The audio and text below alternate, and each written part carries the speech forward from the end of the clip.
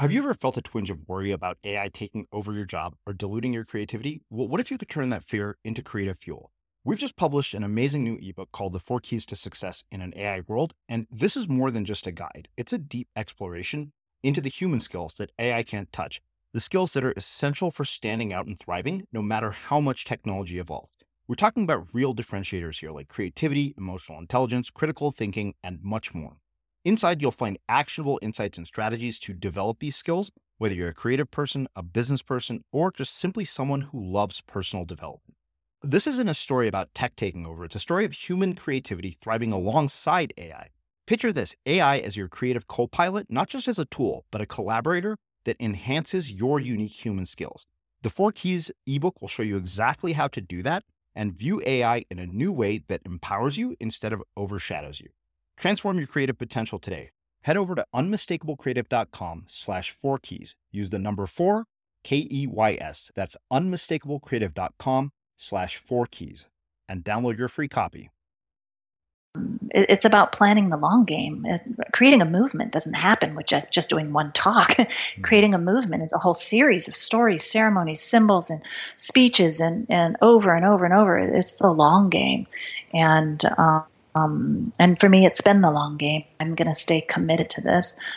Presenting well is like my cause. And it's just been so fun to see the transformation in the space. I'm Srini Rao, and this is the Unmistakable Creative Podcast, where you get a window into the stories and insights of the most innovative and creative minds who've started movements, built thriving businesses, written best-selling books, and created insanely interesting art. For more, check out our 500-episode archive at unmistakablecreative.com.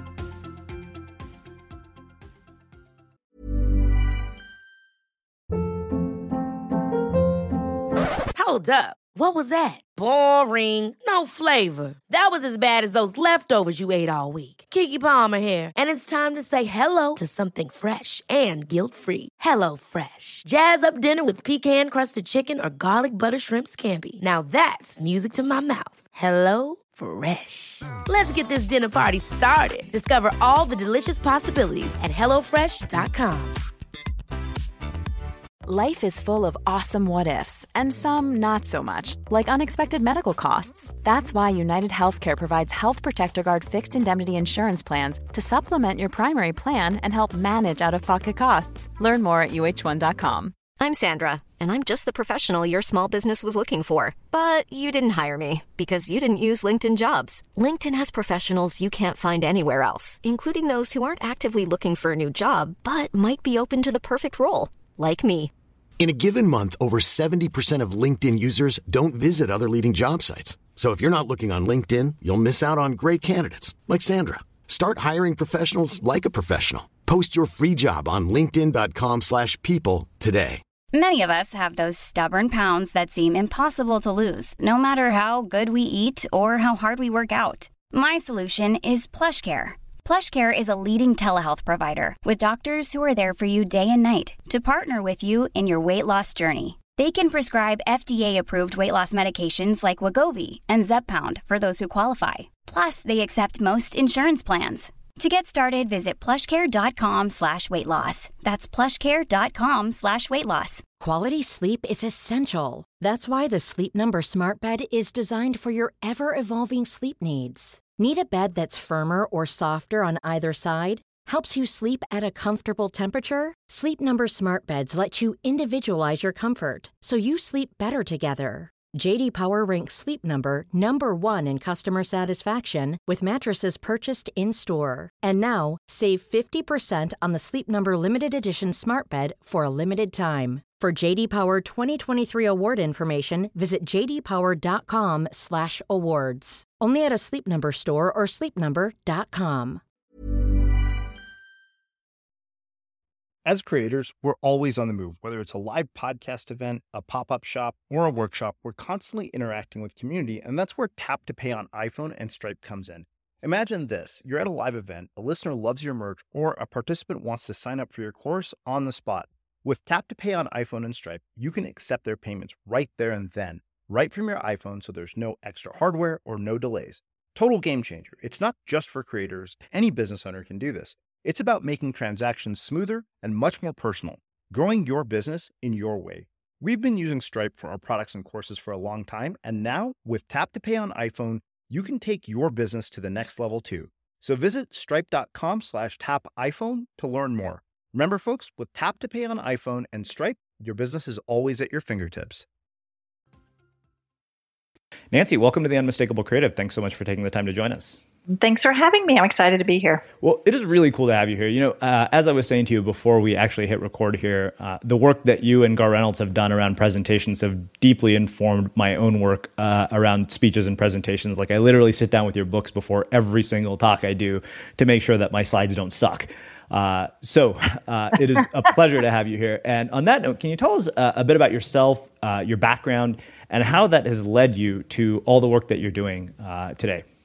I get this question sometimes. I think people think that I, was born knowing I wanted to be a presentation specialist, and I actually feel like in some ways presentations found me. I actually, one of my dirty secrets is I was kind of raised in this economically and emotionally starved environment. And I dropped out of college because it was just too hard. I got a C- in speech communications in college. I got a D in English. In speech communications, I actually got an F in being able to connect effectively with the audience. And if you look at my body of work, that failure, almost like proving to that teacher that I do know how to connect to the audience, is what sparked my body of work. And you as someone, especially in the Silicon Valley, being a white female with an Hispanic surname in the Silicon Valley with no degree, I'm like the antithesis. I've become the antithesis of what my destiny maybe would have dictated I become. And we just started this little tiny firm, and my husband actually started it. He just wanted to kind of work at home with the kids underfoot.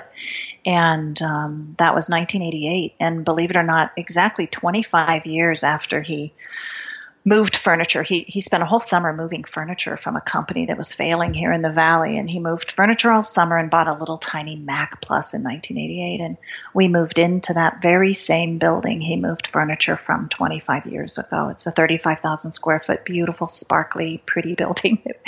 And it's just a dream. He's like, Nancy, if I had an open vision 25 years ago when I was schlepping furniture that we would be in this building, it would have freaked me out. Like I would have run, it's just overwhelming sometimes. And yet here we are. And my husband and I have always had this belief system that if you wake up every day and do what brings you peace and do what brings you passion, you'll end up at the right place, And I feel like that's kind of what we did every day, not realizing that something like this big company would be, our destiny.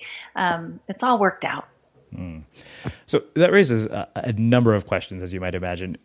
When you look back at your life, even prior to dropping out of college, like parents, mentors, influences, are there events or experiences that you think ultimately planted seeds for how you ended up having presentations find you? Yeah, my husband and I, we were just on vacation. I had my first, what I would call real vacation a couple of weeks ago. And we were talking about, how did you play as children? Like, how did you play? And he was typical. Oh, we did sports and we speared rats on the fence and, just like play, like boy play. And I said, wow, that's funny. I sat at a little desk and traced things out of coloring books and filed them. I played Monopoly. I played Risk. Like I didn't do kind of those typical things. My version of play looked a lot like entrepreneurship. And as I grew up, I think one of the most formidable influences in my life was my mother, in that she wasn't readily present. And my mom was a bit of a cocktail of excitement because she's actually a narcissist and she has border personality disorder and is bipolar. And so a lot of my childhood, I just wanted to be seen by her. I wanted to be noticed. I wanted her to see that I existed, or that was she proud of me, was a very big thing I wanted to hear from my mom. And that became a lot of a driving force inside of me. Like, oh, maybe if I do this great thing, she'll notice me. Maybe, oh, what if I tell her about this thing? Maybe she'll say, good job, or. And so that was almost like the fuel for a long time that fueled me. Now I'm over it, right? But for a long time early in my drive, my season of being driven, it was that. But oddly, it wasn't until when I joined my husband in 1990 here, we won a division of Apple. And Apple was the first company that hooked up projectors at scale to the computer. You got to realize that before then, my husband and I made actual 35 millimeter slides. We actually physically printed them in our apartment. And what happened was Apple in 92, they had a huge layoff, and all of those people that were used to us doing their slides for them, scattered all over the Bay Area and took us with them. And the phone just kept ringing and ringing for presentations. We tried really hard to not be a presentation company. We did web and print and multimedia, and we tried to hide presentations. Mm-hmm. And then the dot-com crash happened, and everyone kept calling for their presentations. All the web, multimedia, print work went away. People kept calling for presentations. And at the same time, Jim Collins' book, Good to Great, came out. And he said, if there's one thing you can do that you can be best in the world at, be passionate about, be profitable about, do just that one thing. Be profitable. And that's what we did. So here it is. The economy's tanking. It's crashing. We decide to shutter 3 out of 4 of our services and focus on just one. Super counterintuitive move, but it was the best thing I ever did. And I just think that there's moments in time that are tests, where you test your heart, it tests your grit. And I think I've had all of those, and we just chose to focus on it because it was what the phone rang. And then by focusing on it, we became experts. So that's like how it happened as you tumble through time here. Mm-hmm. One of the things that's really interesting is that you mentioned that you did terrible in speech and communication of all things. And now you've built this career and become sort of the go-to person for this very thing. What I think is really interesting, though, is the kind of identity transition that needs to occur internally in order to have that. I mean, that's significant. That's almost literally a 180-degree transition. Yeah. I'm wondering what enables that in a person and a human being. I don't know what it is, because when, my poor kids, whenever it comes up and I go, oh, that reminds me of a story from my childhood, they'll always be like, Mom, we're not in the mood to be sad right now, And I thought, how funny that when people hear my story, they're like, wow, how did you become what you are? And I don't know why, but some people, when they go through hardship, they become victims. They feel like this is happening to me versus rising and saying, well, this is an interesting challenge, and I don't know why. I've always just been resilient and looked at things from, abuse and neglect and all those things to, hey, I know I don't want that, so I'm going to go become this other thing, and just kind of took it as a challenge. And what the great thing is, it's so fun that 2 years ago, I guess it's been 2 years ago, the university where I failed out of, or I dropped out of, they gave me Entrepreneur of the Year award, and it's gone to people like Ross Perot and all the other people, and they give it to me. And I just thought, wow, that's like closure in my heart. Cisco, my client, they paid for me to get an MBA from UCLA. So that hole that was in my heart, or that hole that would tell me every day, you have this void, you're a poser, you're faking, those kinds of lies we tell ourselves that are, we try to knock ourselves down, these lies we tell ourselves, all those kind of lies got closed in my heart because of these things, these moments that happened to me that said, no, you are the real deal. It doesn't matter that you didn't get a degree, and then Cisco swooped in with the UCLA, MBA program, and I was just like, oh my God, I can't believe all this just happened. So it's not, life isn't all rosy, but I think life is what you make it. And I've always tried to take everything as a fresh challenge and a new thing to learn and overcome. Do you think everybody has that capability to take an experience that has happened to them and instead of becoming a victim to it, make a positive change from it? And if so, how? I do. I think it's just a choice and a mindset. My husband was diagnosed with cancer, and now we've tried to cure it 3 times. But we're so excited about life. We don't, not that we don't care, but it's like how, we could hole away in the fetal position and cry under our pillow, or live life to its fullest. And we've had hard things happen, and we've had glorious things happen, and we just try to be fully present every day, and not take on a pitiful, self-focused, narcissistic mindset, and work hard at making sure we understand that in every obstacle is an opportunity. One of the things that's really interesting to me about your story is that it seems like what we know you for started well after almost 25 years of working at what you do. And that's a long time, to persist at something. And I'm just curious, one, how you've developed that level of persistence, that level of grit, and how people do that in their own lives. Because I think that in the world that we live in, and I wrote this in my book, I said that our perception of longevity is incredibly warped because the world moves at breakneck speeds. And where that came from was a lecture I heard Sam Altman give during the Y Combinator Startup School series that they made available via podcast. He said, a long-term view is your greatest competitive advantage because so few people have one. I love that. Yeah, it's funny. We were in business 20 years before my first book was written. And I think it wasn't until we focused on presentations and I really got my sea legs and I started to look around and be like, we might be the experts in the world at this, And my son he's super gifted, and he wound up going away to high school to the East Coast because he's a musical prodigy. And he became an empty nest. I became an empty nester 3 years sooner than I thought. Now, while my kids were growing up, I got one REM cycle of sleep. I slept from 2 a.m. to 6 a.m. For about a decade. And that's what I had to do to be a mom, to be present, and to be an entrepreneur with a very vastly, quickly growing business. We grew 25% a year for 20 years. And that was hard. It was hard, but it was easy in the same sense because I loved what I did and I wanted to make the sacrifice to be there for my kids. So it was like, it took a lot of discipline and keeping my hand to the plow. And then I brought in a president, 2006. I'll never forget. It was like, I brought him in, he started to run the place, and I thought, I need to go on a journey of my soul. I need to know, now that I'm not having to be caught up in the day-to-day of this business, what do I want to do? And that's when I decided to write the book and just put my body of work out there for the world to judge and see where it goes.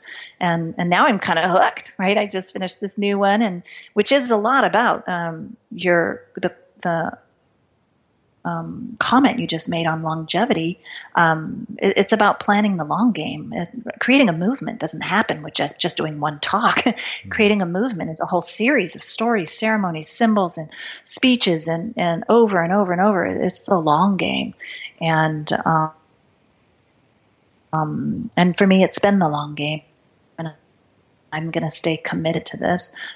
Presenting well is like my cause. And it's just been so fun to see the transformation in space.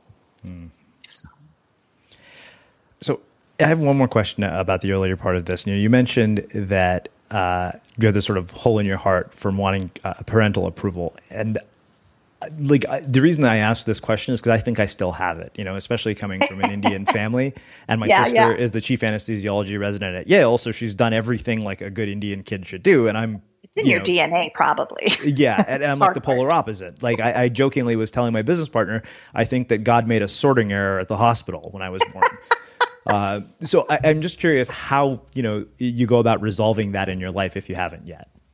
Yeah. You know what? It was about, when I was at home for 16 years when my mom was there. She wound up leaving us when I was 16. When I was celebrating my 16-year anniversary, I realized, wait a minute, I've been away from my mom as long as I was with her. How long does it take you to get over this, right? And I made a decision that I'm just going to be over it and realize, just be like, I will never hear the words I long to hear from my mom. And I kind of moved on. And then it was 18 months ago, my girlfriend gave me a book, and I can't ever remember the title, but the subtitle is Healing for Daughters of Narcissistic Mothers. And it was there's a book, and there's a 33 question list. And if you get anywhere from 5 to higher, your mom's a narcissist. And all three of my sisters, it was like, I was 32, one sister was 31, and the other said 33, and so we're like, oh, clearly we were raised by a narcissist. And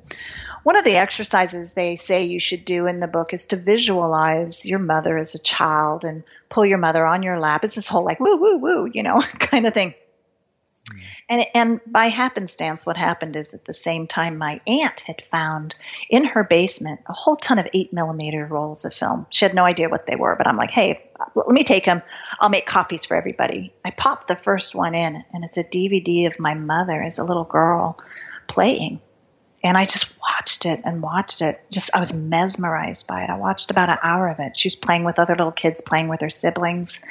And it brought this feeling like, she does have a childlike wonder, or used to when she was young. And I just kind of let it wash over me and just let it go. I just let the whole thing go in a deeper way. Right. And I think that that's what has, ultimately set me free, was just letting go and not putting expectations on her when her brain isn't wired to fulfill those expectations. Once I realized it was a mental illness and not that she didn't like me, my whole heart shifted.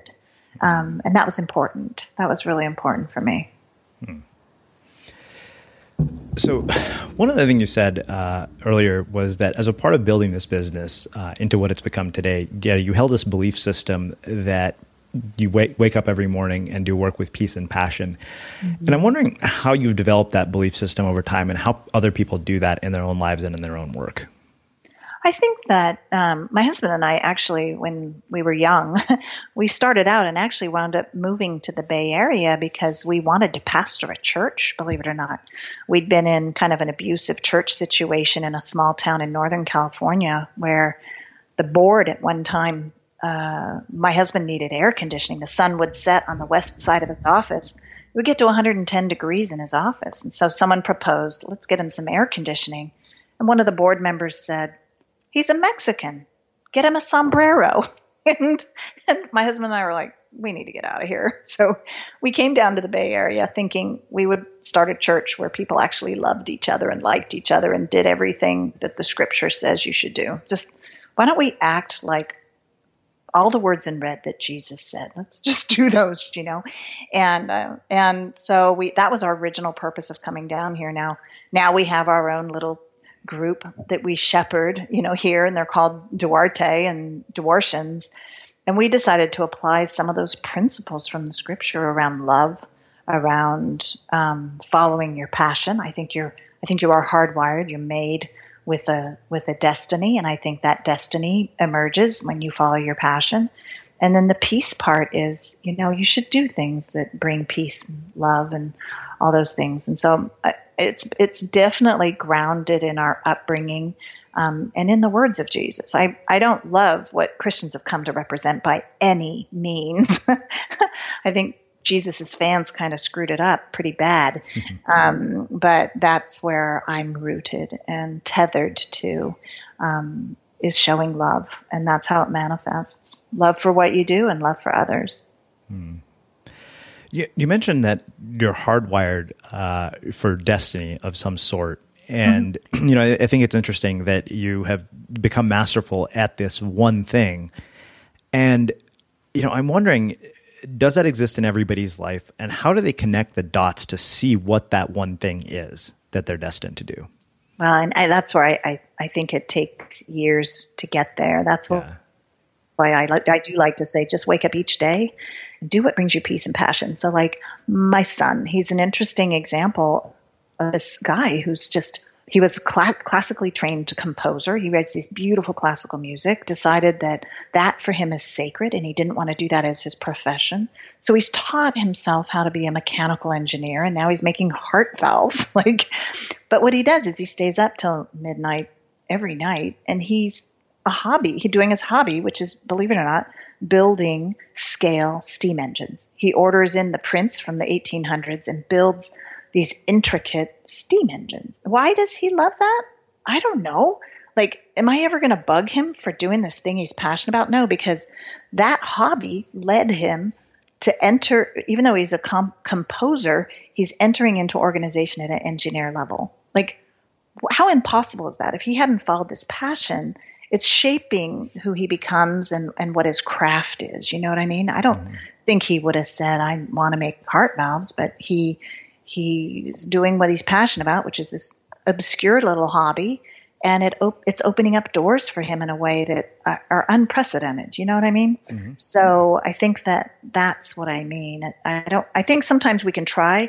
I can see the future pretty clearly. I'm a bit of a seer in the sense that I get an intuitive sense that my organization needs to be at a different place in the future. 18 months out, we need to look like this. We need to be doing these activities. We need to offer these services. I can just tell, right? Being the leader for so long, I can actually see a little bit of the future. But if I were to say, in 20 years, I know for sure that this is my destiny, I think you have to take it one day at a time, or that could become frustrating. And it's a little bit about, what Illuminate's about. There was a whole body of work we did around that, this sense of, if your organization is like an epic length tale that transcends leaders and everything, what is that thing? What is that purposeful thing that stays in place no matter where you go or what you become? And so we want to release that as possibly the next book. So we're building out that kind of purpose that would lead you to your destiny kind of a piece, and that'll be coming. Ever catch yourself eating the same flavorless dinner 3 days in a row? Dreaming of something better? Well, HelloFresh is your guilt-free dream come true, baby. It's me, Keke Palmer. Let's wake up those taste buds with hot, juicy pecan-crusted chicken or garlic butter shrimp scampi. Hello Fresh. Stop dreaming of all the delicious possibilities and dig in at HelloFresh.com. Let's get this dinner party started. Life is full of what-ifs. Some awesome, like what if AI could fold your laundry? And some, well, less awesome, like what if you have unexpected medical costs? United Healthcare can help get you covered with Health Protector Guard fixed indemnity insurance plans. They supplement your primary plan to help you manage out-of-pocket costs. No deductibles, no enrollment periods, and especially no more what-ifs. Visit uh1.com to find the Health Protector Guard plan for you. There's never been a faster or easier way to start your weight loss journey than with PlushCare. PlushCare accepts most insurance plans and gives you online access to board-certified physicians who can prescribe FDA-approved weight loss medications like Wegovy and Zepbound for those who qualify. Take charge of your health and speak with a board-certified physician about a weight loss plan that's right for you. Get started today at plushcare.com/weight loss. That's plushcare.com/weight loss. plushcare.com/weight loss. Quality sleep is essential. That's why the Sleep Number Smart Bed is designed for your ever-evolving sleep needs. Need a bed that's firmer or softer on either side? Helps you sleep at a comfortable temperature? Sleep Number Smart Beds let you individualize your comfort, so you sleep better together. J.D. Power ranks Sleep Number number 1 in customer satisfaction with mattresses purchased in-store. And now, save 50% on the Sleep Number Limited Edition Smart Bed for a limited time. For J.D. Power 2023 award information, visit jdpower.com/awards. Only at a Sleep Number store or sleepnumber.com. Hiring for your small business? If you're not looking for professionals on LinkedIn, you're looking in the wrong place. That's like looking for your car keys in a fish tank. LinkedIn helps you hire professionals you can't find anywhere else, even those who aren't actively searching for a new job but might be open to the perfect role. In a given month, over 70% of LinkedIn users don't even visit other leading job sites. So start looking in the right place. With LinkedIn, you can hire professionals like a professional. Post your free job on linkedin.com/people today. As creators, we're always on the move. Whether it's a live podcast event, a pop-up shop, or a workshop, we're constantly interacting with community, and that's where Tap to Pay on iPhone and Stripe comes in. Imagine this. You're at a live event, a listener loves your merch, or a participant wants to sign up for your course on the spot. With Tap to Pay on iPhone and Stripe, you can accept their payments right there and then, right from your iPhone, so there's no extra hardware or no delays. Total game changer. It's not just for creators. Any business owner can do this. It's about making transactions smoother and much more personal, growing your business in your way. We've been using Stripe for our products and courses for a long time, and now with Tap to Pay on iPhone, you can take your business to the next level too. So visit stripe.com/tapiphone to learn more. Remember, folks, with Tap to Pay on iPhone and Stripe, your business is always at your fingertips. You know, another piece of this that I find really fascinating, and it's really relevant to the way I've been thinking about things, is you mentioned, in the wake of the dot-com recession, you're like, that's it. We're going to cut all these services and we're going to do this one thing and we're going to do it exceptionally well. And there's another reason this is fresh on my mind. I don't know if you've read it, but a journalist named Leander Caney wrote a book called Inside Steve's Brain. And it's about, Steve Jobs and his return to Apple. And there's a chapter titled How Saying No Saved Apple. And he talks about how basically he eliminated just about every single thing.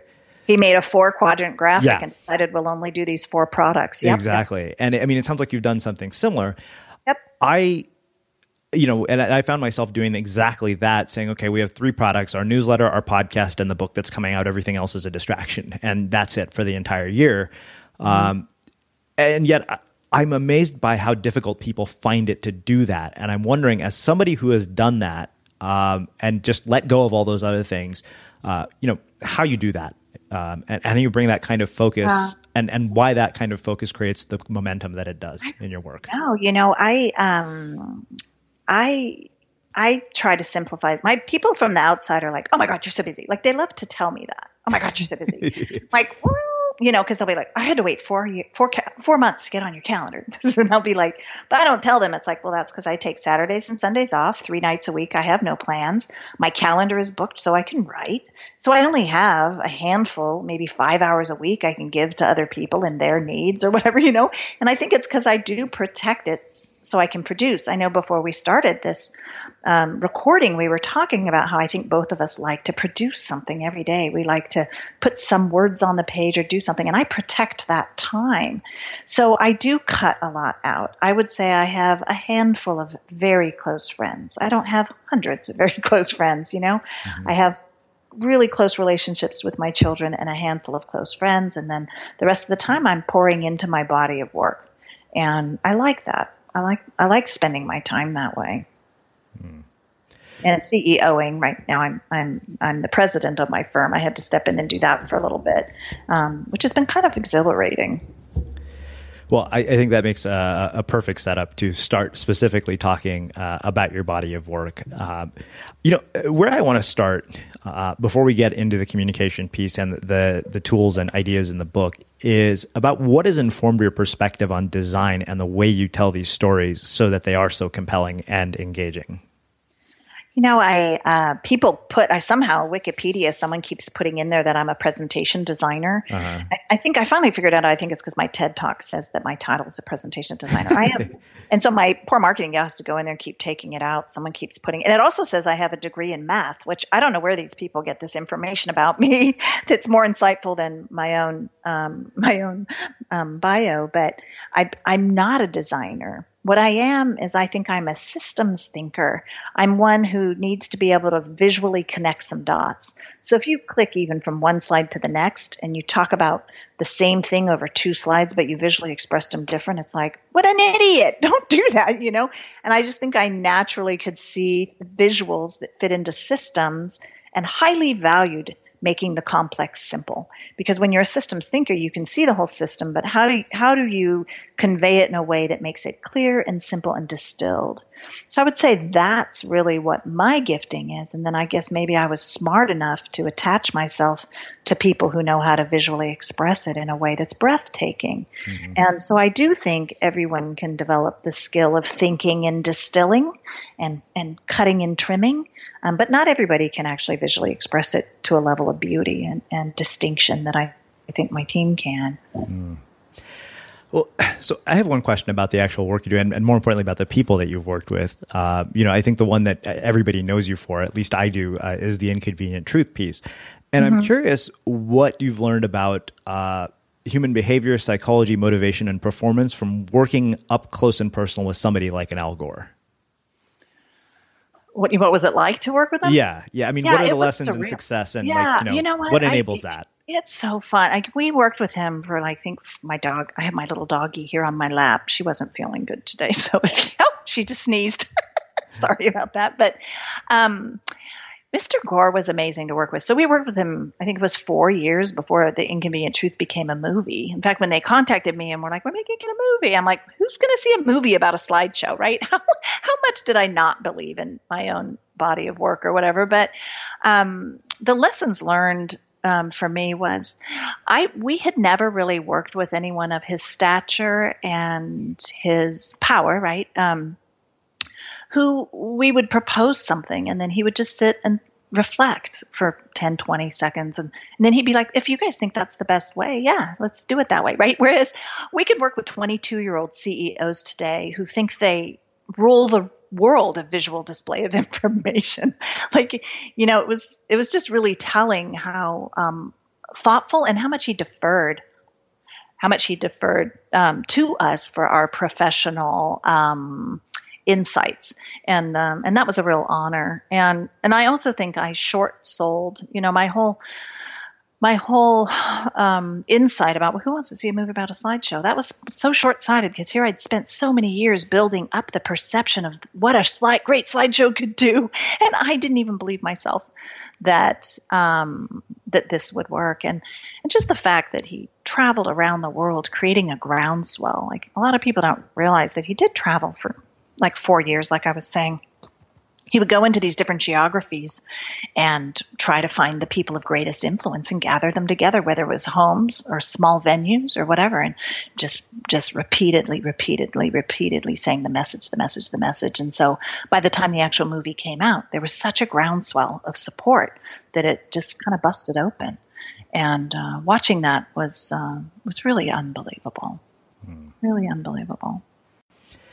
Well, I think that makes a perfect setup to get into what I want to spend the rest of our time talking about, which is the new book and specifically the Torchbearer's Toolkit, because I looked at all of these tools and I decided I was going to ask you an incredibly selfish question.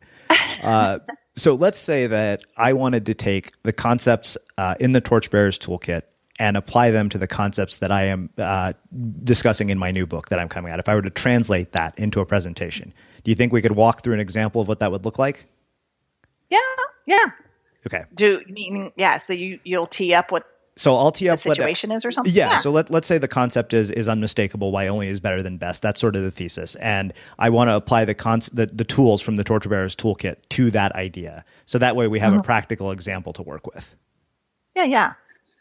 So So what this book is about taking innovation and which would be maybe your book, and turning it into a movement. Like, how do you build the momentum and how do you actually see it executed? And so let's say you were trying to create a movement around something that's unmistakable.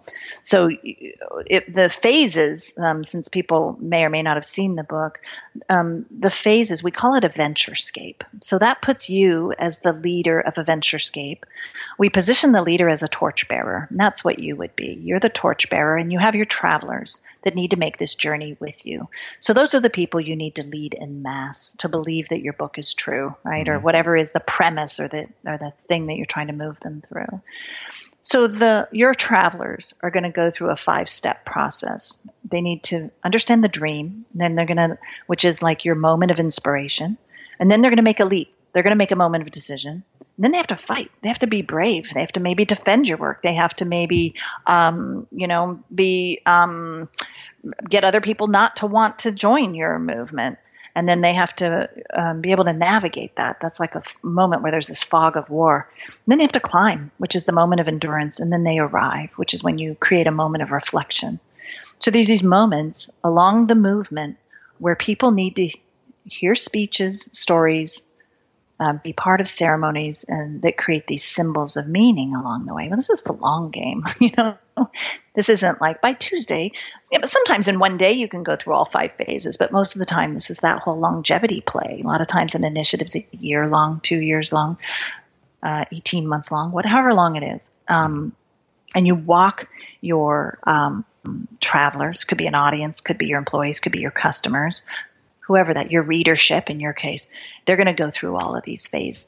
Because let's say you're trying to change their mindset. They're like, I got the dream. Your book may be the dream, right? They're like, I'm pretty committed to it. Then they start to apply it. So that's the dream leap. They start to apply it. It's a fight. They might try it for 2 days and give up. So your job would be to arm them with things that make them brave and keep them brave as they try to apply your principles and they start to feel like, I just want to give up. I think actually making this come true is too hard. Then it's your job as a communicator to tell enough stories, give a speech, write a blog post, those things that keep them in the fight. And then they have to endure as they try to put it into practice. And that would also be your job as the communicator to make sure that they can endure. So ultimately they arrive transformed. It's a story structure. It's this likable person as they try to jump into change. It's hard. And then ultimately when they commit to it and see it through, they change. And so that's basically the structure, and that's how it would apply. So I want to ask you specifically for examples from the book, and just so we have a few more tactical things to work with, of speeches, stories, symbols, and ceremonies that have actually fueled movements. Yeah, there's a bunch. So there's case studies in the book that are really appealing. So we wrote a case study for each phase. There's a dream case study, a leap case study, and we studied different companies: Interface Carpets, Starbucks. We took Dr. King's civil rights movement, but the Chicago campaign specifically, that movement, because there's little movements within a bigger movement.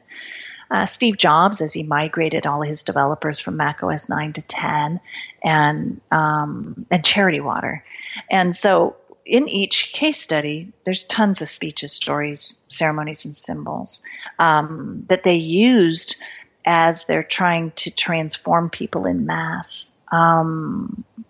I don't know if one of those seems particularly interesting to you or not. Let's do the Charity Water one, because I think people are probably familiar with that. The part that personally is very intriguing for me, like the speeches and the stories part, I get because I've been exposed to so many of them. I mean, what we do is effectively tell stories and have people give speeches here at Unmistakable Creative. I think the thing that's really interesting to me is the ceremonies and symbols, because it seems like that's a big part of how people like Chris Gillibo create what they do in the environments that they set up. People like Tony Robbins. So I'd love to hear about how that applies in creating a movement. Yeah. So ceremonies are very interesting. And I think that's one of the newer insights in the book, though we did come up with story plots that nobody's ever really discovered before. But ceremonies are based in the rites of passage. If you look back as far as you can to civilization, some of the earliest artifacts you can find were used in a form of a ritual. It was a ritualistic use of these little tools or artifacts, symbols, you can call them if you want. And I was like, wow, why is it that corporations don't intentionally do ceremony? And the ceremony you would do at each stage is very, very different, but it's part of the human condition because we're kind of wired for these. Mostly it's wired into the rites of passage. Almost every religion and culture has some sort of rites of passage. There's a bar mitzvah. In the Hispanic cultures, it's a quinceañera. A wedding is a rite of passage. What happens is you show up, you're single, you go through a 10-minute ceremony, you're married. It's like, I'm not that anymore, and now I'm this just because you went through a ceremony. Well, part of transformation at scale and creating a movement is letting go of the past and embracing the future. And a ceremony does that. It says, we're no longer this, and now we're that. And it helps everyone acknowledge that. Now, if you do it in a corporate setting, you could really screw this up. It's pretty easy to screw it up. It has to actually come from the hearts of the people sometimes. Like, some companies, maybe it was a merger and acquisition, and they just take the name of the company off the building and throw it in a dumpster and put the new company name up there. Well, that's that you could actually ceremonially, with grace, with honor, do a ceremony around pulling the old name off and putting the new one on, so those become a ceremony. It's not a story. It's a ceremony. And I think one of the funnest, most interesting ones in the book was when Steve Jobs was trying to get all the developers to move from Mac OS 9 to 10. Mac OS 10 is what next. That's why they bought his company, was to get a new operating system. And yet the developers were pretty entrenched and skeptical because they'd been on a 10-year journey with Apple without a strategy. And so they just didn't believe that Apple could actually stick to a strategy. Well, he'd been working with them for 3 years, and there were still some developers incredibly skeptical. And he already had a new dream of the future where Mac OS 10 was this hub. There's a speech he gave where he talked about Mac OS 10 being a hub. It's called the Digital Hub Strategy. And he had this vision. Everything's hooked up to macOS 10, doggone it. You need to move on to 10. So he wanted to, that speech is fascinating because about the next decade of Apple products was foreshadowed in that speech. It's pretty amazing. So it's a pretty big dream he had, but the developers are still bitching about 9 and not wanting to move to 10, right?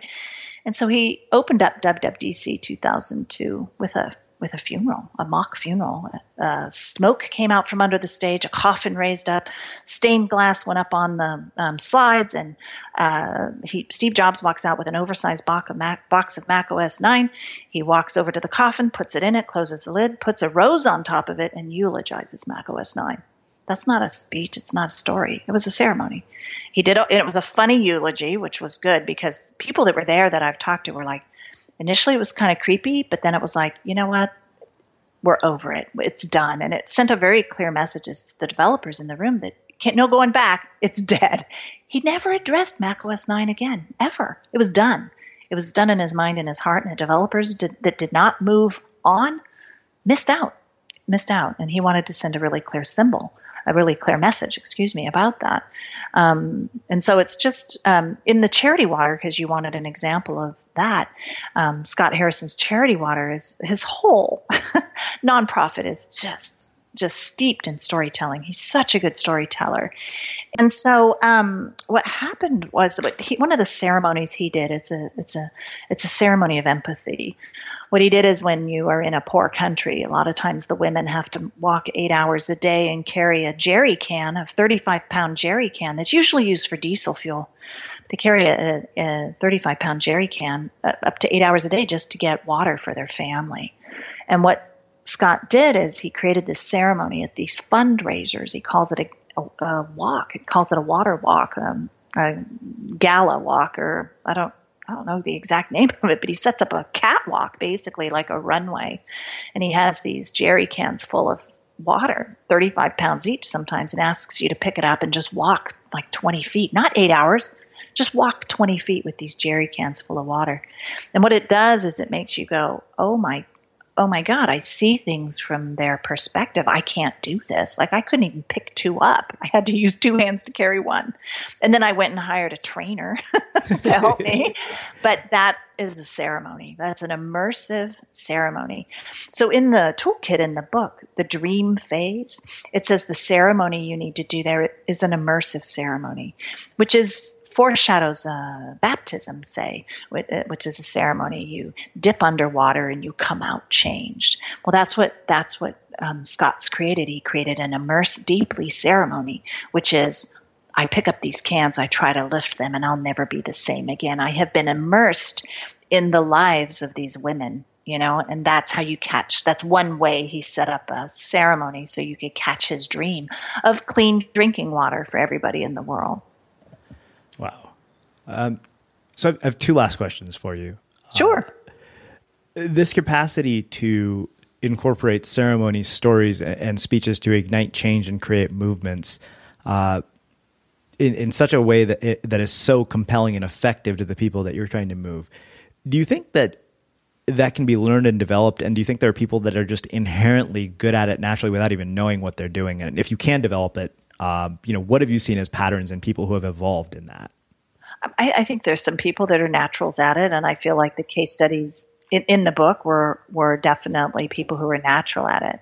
My favorite kinds of response we're getting to the book is, oh my gosh, Nancy, I feel like scales just fell off my eyes because for the first time ever in my life, I can see things from the perspective of my employees, or I can see things from the perspective of my clients. So the VentureScape model in the book itself is actually a graphic of empathy. It's like, holy cow, I can see now that they're in a struggle. I never really realized that asking my employees to change is a struggle and that it's a fight for them and that they're picking up my battle cry, right? And that's my favorite thing. And so that's why, I had a really difficult talk I needed to do with my own team. And this sounds narcissistic. Maybe I'm more like my mom than I thought, but I whipped open the toolkit and I processed it. I processed it. And I was like, because we were in the fight phase, and I felt like during the fight phase, I had a casualty, for lack of a better word. And I pulled it out, and I was like, what do my people need to hear from me as a leader? And I did this little inventory. I was on an airplane, and I outlined a beautiful talk. And oddly, if I didn't have this book, I would have taken that a different direction. So while we were writing the book, it was interesting. My own organization was going through a pretty big change, and one driven by me. It was to help get us global ready and all this stuff. And as we were writing it, I would say, oh my goodness, like there were some poignant moments where I would get misty-eyed with my co-author. We would both just sit there and be like, this is too real. It's too poignant. Because we were like, this totally applies to us right now, and we could see it so clearly. And so the whole thing, this whole experience of writing this book was surreal and fun. So I guess my short answer should have been, yes, I think it can be taught. And yes, I do think some people are just naturally better at it than others. But I think everyone that leads should care enough about their team to consider their perspective and communicate from there. Well, this has been incredible, as I expected it would be. So I have one last question for you, which is how we finish all our interviews at the Unmistakable Creative. What do you think it is that makes somebody or something unmistakable? You know, I think it's when they're comfortable being different. I think that I'm different, right? And I just kind of let it hang out there.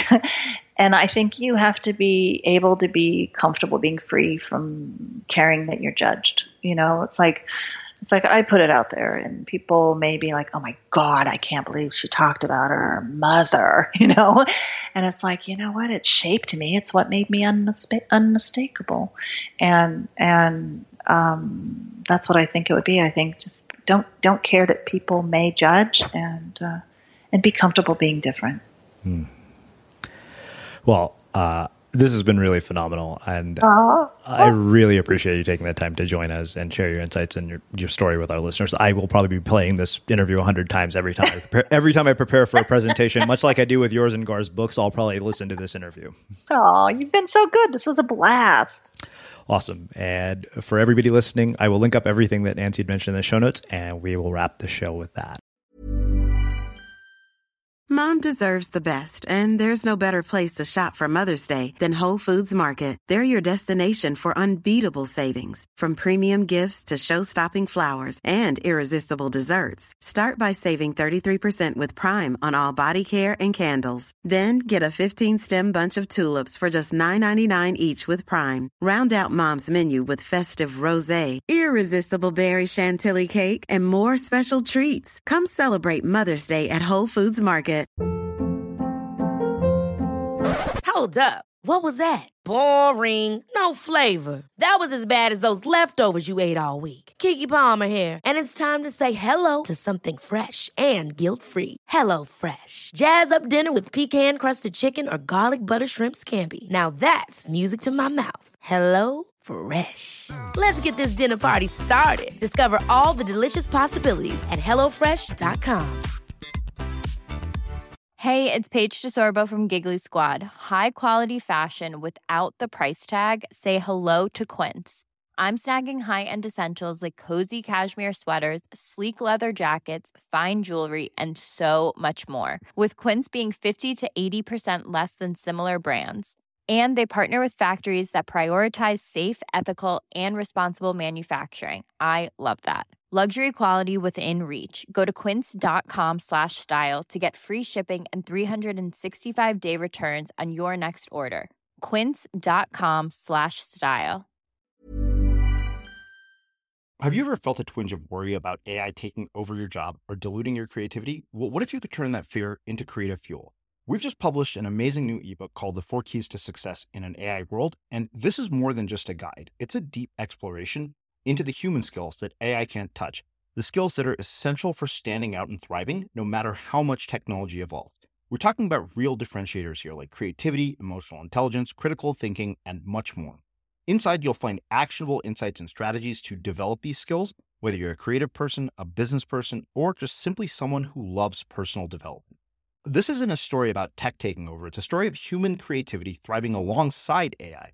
Picture this, AI as your creative co-pilot, not just as a tool, but a collaborator that enhances your unique human skills. The 4 Keys ebook will show you exactly how to do that and view AI in a new way that empowers you instead of overshadows you. Transform your creative potential today. Head over to unmistakablecreative.com/4keys. Use the number 4, KEYS. That's unmistakablecreative.com/4keys and download your free copy.